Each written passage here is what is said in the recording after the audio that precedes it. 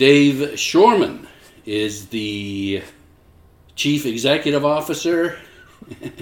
You're really giving me a high profile. Oh, The organizer. What do you like to call yourself? How about the guy who started it all out? The founder. The founder. The founder of Bloomsday, Montreal. Welcome to the Bibliophile. Why, thank you, sir. Thank you very much. This is the literary tourist category that you're falling into, just so you know. And literary tourism, of course, as the name implies, involves people who love books and literature traveling to places that have significance for them as book lovers. Yeah. And in particular, in the case of Bloomsday, lovers of Ulysses. Yeah, and Joyce. But yes, specifically Ulysses, and more generally Joyce and his works, and Irish literary people too, for that matter. Right. So perhaps you could just tell us a bit about the novel itself and when people started celebrating Bloomsday and where. Yeah, well, it was published first on In Fact, which is the typical James Joyce move, on his birthday. He loved his birthday, the 2nd of February, 1882 he was born, and 40 years later, on the 2nd of February 1922, they published the book in Paris, in English. I think there was 1,000 copies made or something. Sylvia Beach did, Sylvia right? Beach, Yeah. and a number of other people published it, and, it had a limited success in the sense that, not a lot of people were reading it at the time. It was very avant-garde.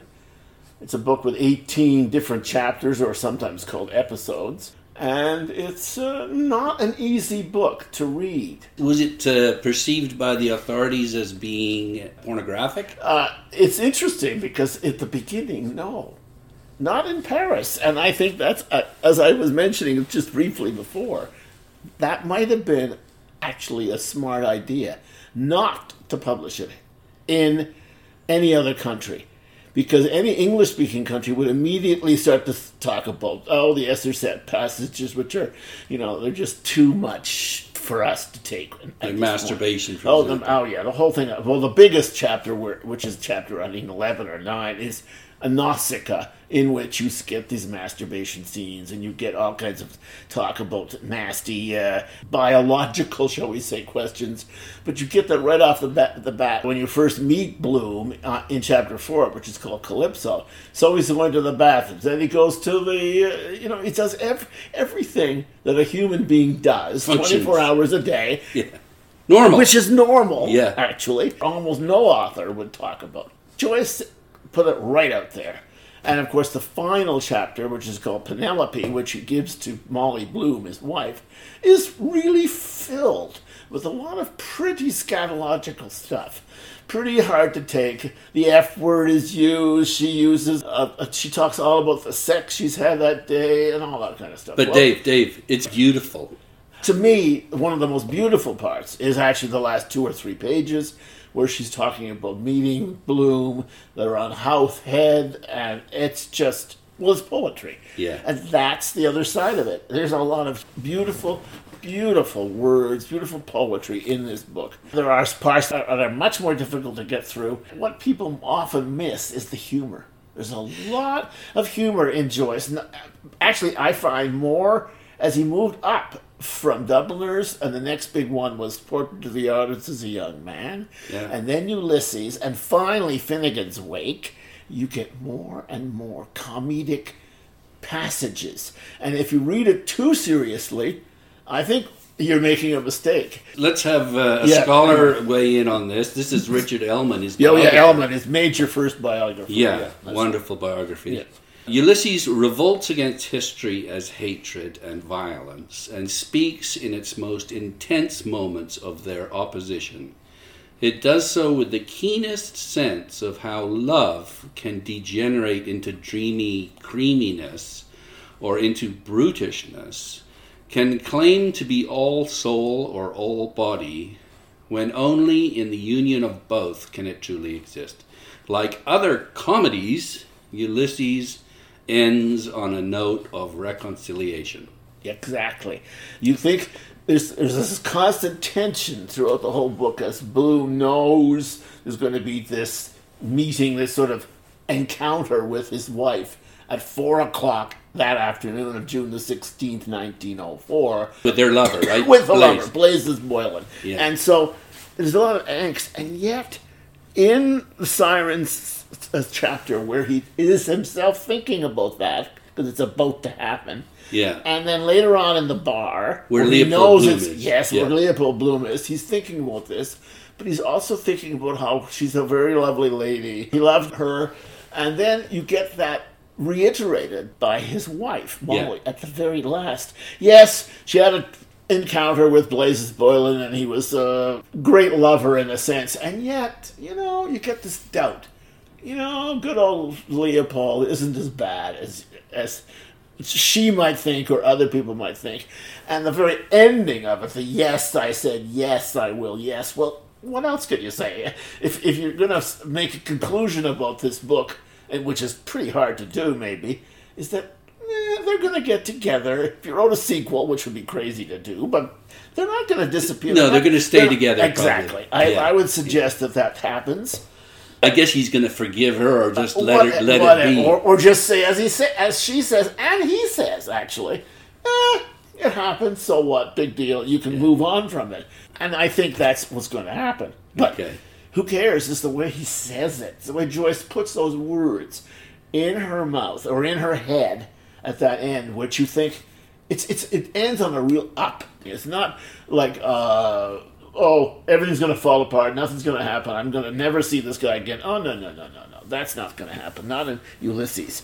Yeah. So his conquering hero, Ulysses, comes home to the island of Ithaca. Of course, there is, in the background, this whole Homeric parallel with the kind Odyssey. of the skeleton of the Odyssey. Exactly. Yeah. But in the end, he comes home. Penelope in the Odyssey resists her lover. She is faithful. Faithful, presumably totally faithful. So there's a difference. For decades. For like 110, at 20 least years. 10 years or more. 10 to 20 years. But then when Ulysses comes back, Odysseus comes back, he realizes that she has been faithful, and everything comes back. And he's been screwing his brains out, of course. Exactly. That's right. So I think it's interesting, the parallels. And it's really a work of genius, and that's why when people say it's one of the great novels of the last 100 years, I'm not going to argue with that. There's other great novels. There's all kinds of other stuff which is wonderful. Faulkner to me and many, many other people are right up there in terms of enormously important and really great stuff. But I'll tell you, Virginia Woolf comes to mind because I think she's one of the great. And I think she was actually jealous. She didn't like him too much. She called him a pimply something or other. But you know what? Why? I think it's because there was a certain jealousy. Yeah. He wrote and published it in 1922, and it was at that point in her head she was writing something similar. And he comes out before she does. But you know what? She does this stuff brilliantly. She does the consciousness stuff in a different and in many ways a very, really a strong, attractive way. So it doesn't take away from what she did at all.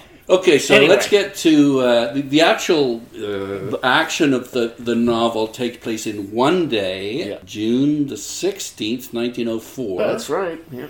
And it follows Leopold Bloom's day, sort of moving around Dublin, correct? Yeah, from about 8 a.m., and he actually, oddly enough, he holds you in suspense. You don't even hear about Bloom for 65 pages. And then, after the three full episodes about Stephen Dedalus and other people, suddenly on the fourth, you see good old Leopold, the nice, common, ordinary guy walking around his kitchen, making breakfast for him and his wife, who's upstairs still in bed. And this goes on till about 2 a.m. Eventually, he comes back home, and it's about 2:30 in the morning. What are you talking about? The novel? Yeah, in the novel. Goes from 8 a.m. Yeah, it goes from about 8 a.m. in the 2 a.m. Yeah, till about 2 a.m. the next morning. It's actually into the 17th of June. But which is what happens on Bloomsday, I'm sure. Probably, I would think so, yes. So you would know. It's become, for some people, especially in Dublin, they treat as if it was real, if it wasn't fictional, that all these places exist. And I keep reminding people, Sweeney's Pharmacy does exist, I know, in downtown Dublin. But guess what? Why is it so famous now? Not because it's a pharmacy, it's because Mr. Joyce wrote about Leopold going in and buying his lemon soap there in the fourth or fifth chapter. And so people go on and on about saving Sweeney's Pharmacy, which is a great idea. Apparently it's ready to close down. But you know what? Remember, it is a work of fiction, which we're almost thinking as being real. I mean, his house, 7 Eccles Street, it doesn't exist because they destroyed it for some hospital or something. But they even have the door for it, for God's sake, recovered, and it's in the James Joyce Centre in Dublin. It's well, the almost Irish, got a life of itself. That's what I mean. Yeah, and the Irish do really cherish the relics of literature. I know that. They spent a lot of money on Yeats's desk, I think, at the National Library. But still. Yeah. So it took until 1954. Around 1950. Obviously, the book had been published. There was a lot of things that went on with it. There was a case that it was pornographic. That was in the USA, so it was banned in the USA. It was banned in Canada, for that matter. Yeah. And a number of people helped smuggle it into the Canadian system. And one of them being Ernest Hemingway, by the way. Well, actually, I heard that some of the first copies of Ulysses were smuggled in from Canada through Windsor to Detroit. That's correct. That's right. That's what I've heard. Yeah. And a great book, by the way, if you want to hear or read about that kind of details, is Kevin Birmingham's book, Ulysses, the Most Dangerous Book, which he makes the case of how it was published, the people that published it, and note that most of the people that helped him really were, who were they? They were women. Almost all of these people were women. They published it in the little review. I heard in Anderson. I can't remember all of the people. I should have boned up on that one. But the fact is, they were women. Yeah. There were the women that supplied the money. There was Sylvia Beach that gave him backing. There was almost all of the people were women. And in 1918, 1920, when he was serializing it, 1920, 21, 22, Harriet Shaw Weaver. There's the name, which people don't remember, but don't forget. Without her, it probably wouldn't exist, this book, because she sent money. She had a fair amount of money. Her fairly well-to-do English family thought it was shocking, but she kept sending money to Mr. Joyce. So she was really, really critical to having it done. Yeah. And then Wolsey's decision in 1932 that it was not pornographic really opened the floodgates. At that point, everybody started to suddenly publish it. Random House did, I know. The British wouldn't do it. The Irish certainly wouldn't do it. They were almost the last ones to ever even publish it. And it was deemed to be literary, the judge did. And I think it was, when you read his decision, it's pretty smart guy, this guy was. And he certainly, I think, gave this an enormous boost, certainly for publishing. So after all of this, then some people in Dublin decided what? Yeah, there was a bunch of, and I can't remember all their names, but there's if you look up the Bloomsday 1954, you will find there's a series of people, all of them who knew Joyce personally. Don't forget, Joyce died in 1941, so there would have been people that were still there and knew about him. They decided, what the hell, let's have a little party. So in June, that's when they decided, we'll use June, not the date of its publication, February. It's a pretty lousy weather and all that. We'll use June the 16th. And we'll run around Dublin and pretend we're sort of doing little things from Ulysses, which they did. Apparently it was a drunken... It fell apart in the sense that in the end it became very rowdy and they were half-cut and drunk all the time. They went from pub to pub to pub in Dublin. So by the time they got 4 or 5 hours, they forgot about Joyce. I think they forgot about Joyce and the word Guinness became... Anyway... And then, I don't know the exact history. All I know is that now, I went and saw the one in 2008. I was in Dublin, and went to it, and it was, that's where I think part of the ideas that we're using now started to form about what you could do with it. And it was already 4 days. And now it's 6 days from the 11th to the 16th in Dublin. And of course, what do they have? The advantage of being in Dublin. Yeah. You can trace the whole novel's way that these guys wandered around. You can go to the Martello Tower, which is where it opens in the very first chapter. You can go through the streets of Dublin, many of which they had changed, obviously, but still. The Ormond Hotel and all those guys, Davy Byrne's pub, they're all there. You can do these tours, so there's dozens of these tours. They have a huge support. And it's a very big tourist attraction. If you're in Dublin in June of any year and you're around the area, it's certainly worth putting some time in to see. You can go to all kinds of stuff. There's brunches and there's eatery things. There's everything from theater to music to readings of the novel, the whole thing. And sort of that's how we started to think of it as something you could do here as well. Because before you came on the scene, there wasn't one. Is that right? Well, what happened before, and I found this out a little later, was that that day, the June the 16th, a couple of people in the Irish community here did do some things at one of the pubs. I think it might have been Hurley's. It's a pub on Bishop, yeah, or one the street over, or whatever. At any rate, Hurley's pub, they did a thing. A one-day thing with some readings, a little meal, maybe drinks and stuff like that. And maybe they did a little short musical thing. And a guy named Gus O'Gorman, who was there at the time, was sort of very interested in keeping this alive. So when we came along, good old Gus was very happy to see it being expanded a bit more. And when did you come along? This started in Montreal because... Crazy me, who never have I don't have a degree in literature. I have a degree in science, in biology and genetics and stuff like that. But I started reading the book in 1964. Should I admit that? Why not? Who cares anymore? In your cradle. In my cradle, not quite, but still. And I always was intrigued by it. So I started reading it, and I kept reading it and rereading it over the next 25, 35 years. And I always was very intrigued because every time you go into it and look into it, even if you open it randomly and you know it, you get something more out of it every single time. Which is exactly what Joyce said. He wanted to keep the scholars busy for, eternity or 100 years or whatever. But there's so many different layers. That's right. There's so many different layers. And when you get to Finnegan's Wake, by the way, the layers are so deep and so difficult that it's... almost nuts. I'm not going to go there. Anyway, the fact is, then in 2011, I decided, being part of the McGill Community for Lifelong Learning, as it's called, which is basically groups of people that get together, and there's about 800 actually right now. It's quite a big, and they do 30 to 40 different study groups in 3 different terms across the year.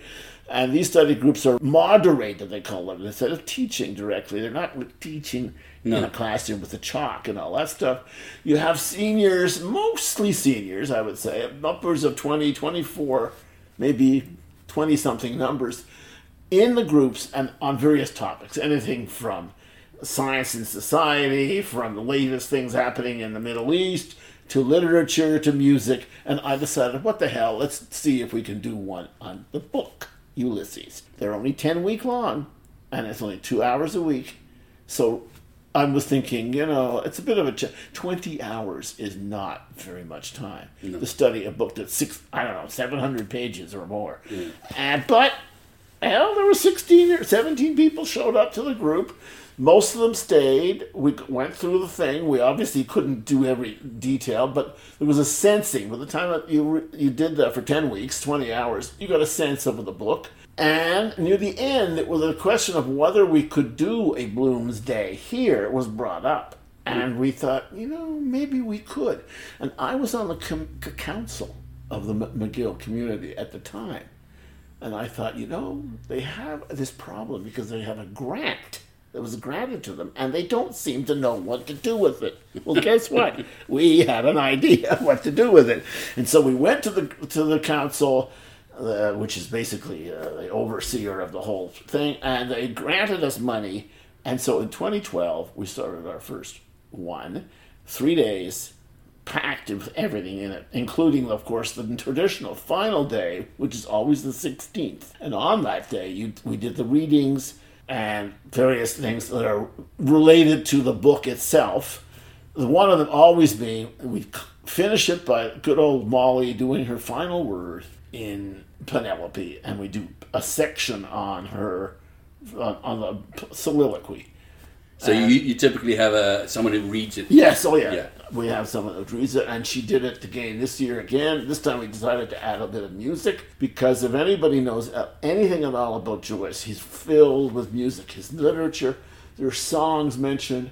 He himself was a great tenor. He knew a lot about music. He gives, throughout Penelope, the last chapter, not only that, it's the whole of the book, but specifically also in that one, there are mentions of songs and all. So we had someone who's a Spanish-speaking person and a pianist and a singer. She also, instead of just listening only to Molly, there'd be little pauses, and she'd play one of the pieces that Molly was thinking about. Isn't that great? In the actual soliloquy. And so I think it turned out very well. And the place was, it was almost standing room only.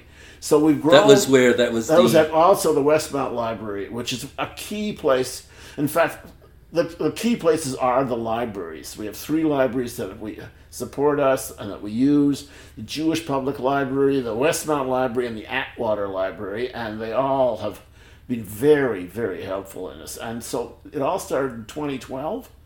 And now, or at least I heard, it's the second largest celebration in the world. Well, it's certainly the largest in this country. And people say in the world, maybe it is. It's now we've got it to 12, 13, 14, 5 days.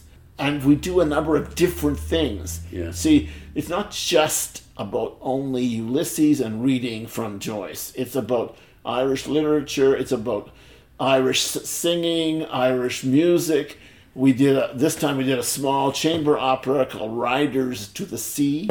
John Millington Synge, who was a great Irish playwright and poet and everything else, he wrote this in around 1902, 3, 4, and it's set in the Aran Islands. And then Ralph Vaughan Williams, the great Welsh/English composer, wrote music for it. And it's got a cast, and we put that one on. It's about an hour. It's not a long opera, but it brings something which you very, very seldom have done in most cities. It's either too expensive to do it, or there's a lot of interest, or whatever. And the other neat thing about Montreal is that it's got a very large Irish diaspora group. I would say, and it's a quote I've used in literature, that about 40% of Quebecers have Irish ancestry somewhere, partly because of the whole Irish famine of 1846, 47, or 48, when they came over in these horrible, what they called coffin ships, ended up in this island in the middle of the St. Lawrence, up from Quebec City, called Grosse Ile, were sort of allowed ashore, were taken care of, and many of them just died away. They just died of typhus and all kinds of horrible diseases, and they ended up being orphans, many of these kids, taken in by French-Canadian families in Quebec City, in Montreal, and all over the country. They ended up in Montreal, they ended up in Kingston, they ended up in Toronto. They're all over the country. And in Montreal, there's a lot of these people. Some of them are descended from these people 150 years ago. So, there's a lot of Irish, and that is one of the reasons that we get support from the Irish community. You get the support from the Irish Embassy, right? Yes, definitely. The Irish Embassy in Ottawa has been extremely good at helping. We have the Irish Embassy, and I've gotten to know the ambassadors. And one of the great ones, who's now retired and back in Ireland, is Ray Bassett. He was very supportive of us, and supportive not only in going and actually coming to the city for certain events. Like, we'd almost always have a big talk at the Jewish Public Library, and he would come to it, and you'd have 100, 150 people at this talk. And yet, you have to have some of that. Without it, baby, you just don't get it done. Well, I was going to say, I mean, if you look at the sort of building blocks, number one, you were able to get funding from McGill at the very beginning. At the beginning, yes. But you've also been able to cultivate your connections with the government of Ireland. And Canadian also, government. That's another big one now. Okay. Very big one. So that, and also, we haven't mentioned them yet, but the School of Irish Studies at Concordia. Exactly. What happened, well, a little bit of more history is that because we were at McGill agreed to be the, the coordinator, the leader, the group that would be the administrator. That's even more important, the administrator. Well, you know what? After 2.5, almost 3 years of them administering, universities are wonderful places, but they're not meant to run a festival like this. And we had started having more and more problems and delays. They weren't paying people. I mean, when you're doing a gig, frankly, you have to pay these people when it's over. You give them a check. Thank you very much. You don't give them 3 months and send them the thing through their office of payment office, which is what was happening. So we decided 2 years after we started, 2015, like 2015, we would no longer associate ourselves with McGill. Just because he was giving you a bad name, you weren't paying your bills, right? Yeah, well, we ultimately got that a little bit straightened out, but what we realized is that we needed more freedom to do the things we had. Not a committee where you sat there with a dean and all that. You don't need that. So we formed a nonprofit organization. More efficient and practical. Right. And therefore, it was only us, it was only our own board, it was only our own workers, and we got charitable status from the government. We got all of those kind of things put in place, bylaws, everything you have to do to make a nonprofit. And now, since then, 5 years later, it works because when you do that, then you can apply for grants. Mm-hmm. So the monetary thing about it is obviously very, very important. And we now have grants from the Irish community, from 2 or 3 other private groups, and the Irish government, and Canadian Heritage, which is a big funding area for Canadian festivals, for Canadian arts. Frankly, we wouldn't have survived without them. Yeah. And you have to keep ensuring that you keep money flowing in. One of our weaknesses is that we haven't had enough individual donors to be part of the whole process. Spread it out a bit. Exactly. And I think that would help make it more coherent. But anyway, the fact is, now we have enough money to do this on a yearly basis. And we don't have to worry about the administration of a big university. And Concordia, which, unlike McGill, Concordia has a School of Irish Studies. It's one of the best, certainly in this country. And the head of it is a guy named Dr. Michael Keneally, and he's been extremely supportive. So we're using in-kind type of stuff from them. Yes, they give us a little bit of money, but they give us facilities, they give us people that are students that can give some of these sessions, these academic sessions. I was going to say, the what universities, it sounds like what they're best at is providing you with experts to talk to people during the week. That's right. They provide you with that. And one of the things we decided right off the bat, the first one was that we would have a series of academic base. It's not just all fun and games and running around drinking Guinness at the pub. That's part of it. That's part of it. We don't want to stop I showed up for that part. That's right. and in fact, it's really getting quite popular, that. A lot of people like that. You get a few of these little readings, you get someone doing the storytelling, you get the Irish music, you get a nice little meal, you get your pub. It was a great little evening. Yeah, I think those kind of evenings are useful, but the fact is that we always wanted at least one day to be a day where we gave sessions, hopefully not only from professors. Actually, what is happening is becoming less and less from professors, and the students give talks or lectures. Effectively, they're academic in very many ways about particular topics. This year's topic was music in Joyce, and you know what? I think it's very helpful. It helps. It enriches the whole experience. That's right. I would not want to lose that part of it, because I think we have to basically say it's not just the fun and games. It's not just somebody reading out this stuff. And the readings, by the way, we've never treated them the same way as other people have done. In Dublin, I saw some, and they're very, I don't know, they're cut and dried. We do them as actually performances. That's what you missed. The performance. When you read Calypso, you have someone reading or playing the role of Bloom, someone Molly, someone plays the cat even, because there's a cat in the... And they have their parts, and someone plays a narrator. So it's like a play. Oh yeah, it's like a radio play. Yeah. Obviously, no costuming or all that. No. But the fact is, like we did a section from this year, we did one from Sirens, which is the one of the chapters that Joyce was trying to put words into the form of music. And it's tricky. It's very tricky, back and forth.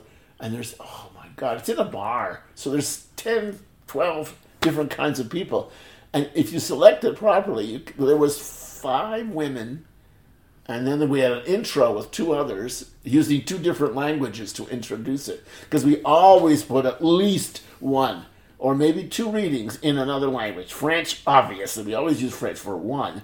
But this year we used some Spanish, and last year we did Polish, because one of our members is from Poland. And she was amazing. We couldn't understand what she was saying, most people, but we had a sheet, and people could see what she was reading. And when it was a dialogue type thing, and you were thinking, yeah, it sounds like it's some dialogue. You don't know exactly the words, but it's read in such a way that it's got that back and forth and that sort of rhythm that you would get. So we've done that. We have a few languages we've got to get into more. And one of the guys, by the way, who 3 years ago we ran into is Yu Wei. He's a Mandarin-speaking man. Very well known in China, right? And he's got an extremely big audience. Can you believe it? In China. Yeah. He wrote a book, obviously in Mandarin. It's called The Shenzheners. Shenzhen, Shenzhen, is a big, huge city, very close to Hong Kong on the mainland of China. And it's written like the Dubliners. He credits Joyce, doesn't he? That's right, and he credits Joyce because he read him early on, and obviously he must have learned, unless it was translated into Chinese, which is possible, by the way. Well, the books have all been translated. This is we're moving into another topic, but that book, Ulysses, has been translated into probably 40 or 50 different languages. Well, which sort of ensures that it's going to live around the world. Exactly, and that's what I was amazed when I was in 2008, we were in Dublin. They had a number of people reading in different languages. There was someone from, there was Croatian, there was French, there was Italian, there was German, there was Swedish. You can read this book in your own language because it's been translated. Well, one of them is Mandarin. And what's really amazing is that they actually translated Finnegan's Wake into Mandarin. My question was... That's a nightmare. My question was... Isn't it almost that way now? That's right. And it's supposed to be English. Anyway, sorry. What you've just described is a really useful roadmap for organizations around the world to follow. So how do they get a hold of you? Or first of all, are you willing to share your secrets? Oh yeah. So definitely. What's the easiest way for them to get a hold of you? Just email me. Just go to our website. What's the website? It's Bloomsday Montreal, all one word, .com. That's it. That's the way. Or simply Bloomsday Montreal @gmail.com. Okay, so final question then. What have you personally experienced as a result of founding and administering this program? Well, I when we first started, I thought it was sort of like a lark, Okay, we just got lucked out. Somebody gave McGill University a few $1,000. They want us to use it. Okay, we can do something. Maybe some people will get involved. But ultimately, what I love now more than anything is the fact that there are a lot of people that really like this stuff. Our group is obviously not a huge group, but just one little example is that Ulysses session we gave for the guy, demystifying Ulysses. Some people are afraid of this book, and I think after 8 years or maybe more, people are becoming much less afraid of it and opening it up. And so I think we've increased the readership of not only that book, but also peripherally the interest in Irish literature or literature in general. Yeah. If you really, really like this book after you've read it and you've started it for the first time, you know what? It shall pique your interest in lots of other complex texts, complex books, complex writing all over the world. There's a lot of it around, a lot of this stuff. And you know what? Not only that particular guy named James Joyce, but all of the other people and the music and all of that stuff. Yeah. It's just part of the whole thing. So we want to have some fun, but we also want to, put a little bit of seriousness about the literary factor. And I think that's what Dublin is doing too, the same thing. Well, I think you've really increased the level of enjoyment and understanding of this fantastic book, and all credit to you. Well, thank you very much, sir. And I hope people keep coming to these kinds of things and that the word is spread, not only here, but everywhere. I mean, that's why you can read it in Croatia, that's why you can read it in Peru, you can read it in Sydney, Australia, etc. Thanks again. Thank you very much, sir. I've been speaking to Dave Schurman in Montreal, just the south of Montreal, the south shore of Montreal. Dave is the founder and CEO. CEO. Let's go with that. Oh yeah, let's go with that. I'm the CEO. You should see my golden parachute when I get out of here. Of Bloomsday, Montreal. Thanks again. Thank you.